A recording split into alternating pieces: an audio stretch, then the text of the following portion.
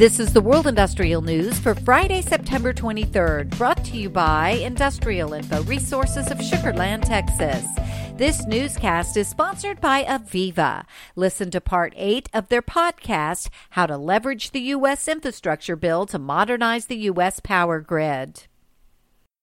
Technology is going to influence what we can do throughout. I can give a few examples. One of the issues is that we must make the power that's being generated from renewable resources, we must make it more dispatchable.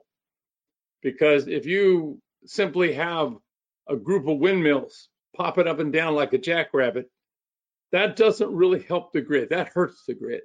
Because sometimes, even in times of power shortage, you end up with too much power. And you have to be able to do something with that power because, again, all of this goes at the speed of light. Electricity communicates back and forth between everybody at the speed of light. So one of the ways we see technology being used is we look at these batteries and the cost of batteries, which are dropping very, very rapidly.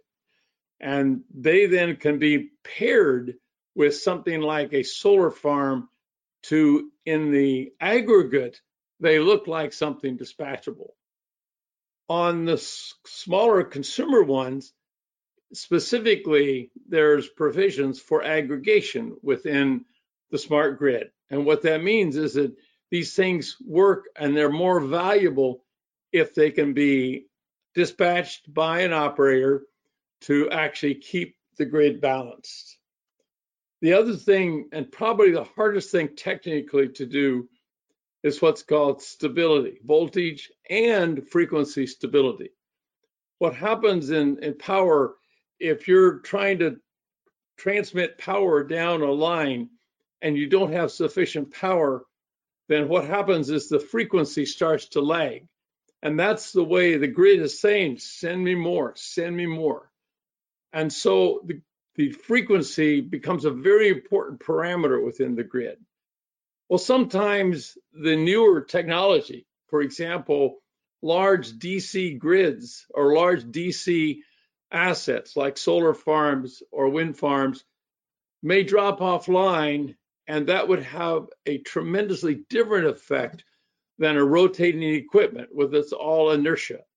And so the measurements and the sensors that are managing the frequency and voltage stability of the grid are much higher speed, 120 times a second type of speed, so they can manage that.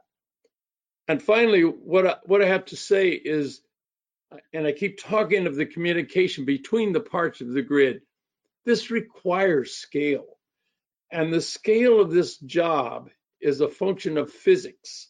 And so if you say my scale is, say, within a state or within a distribution network, then that simply doesn't work because physics is saying the sun is shining very hard on this part of the country. We have floods on this part of the country.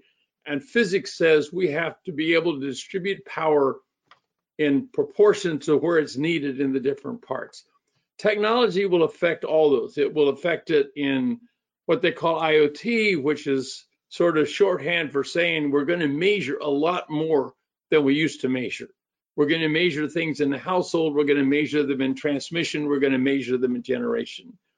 It's going to influence in the technology in being able to predict ahead, look and have algorithms and systems that say we need so much power tomorrow based on this weather pattern and based on what we know about the changes that are coming. To hear the full podcast, search for IIR's Industry Today podcast on your favorite podcast provider. Despite inflationary pressure dampening the outlook for U.S. consumers, the demand for plastic and rubber products only continues to climb and doesn't appear to be stopping anytime soon. The needs for packaging, safety materials, and transportation products are proving resilient. Industrial Info is tracking more than 180 maintenance-related projects at facilities across the U.S. that manufacture plastic and rubber products, which are set to kick off off before the end of the year. The packaging business accounts for more maintenance investment than any other part of the plastic rubber products sector. Renewable energy developer Avangrid Incorporated, a subsidiary of Iberdrola SA, said Thursday it plans to invest $15 billion through 2025 to advance the U.S. clean energy transition. Industrial Info is tracking $7.65 billion worth of active projects from Avangrid, led by solar and power. While Montana isn't necessarily known for its heavy industrial activity, Industrial Info is tracking nearly $1.8 billion in projects under construction in the state. The power industry, accounting for more than half of that amount, leads other industries in terms of project value.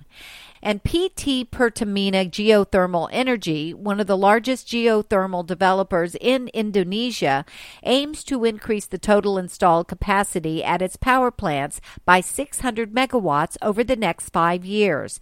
As Indonesia is believed to have some of the strongest geothermal potential globally, the company is seeking partnerships in other developers and stakeholders. For details on these and other breaking news, read the full stories at www.industrialinfo.com. I'm Peggy Tuck, reporting for Industrial Info News.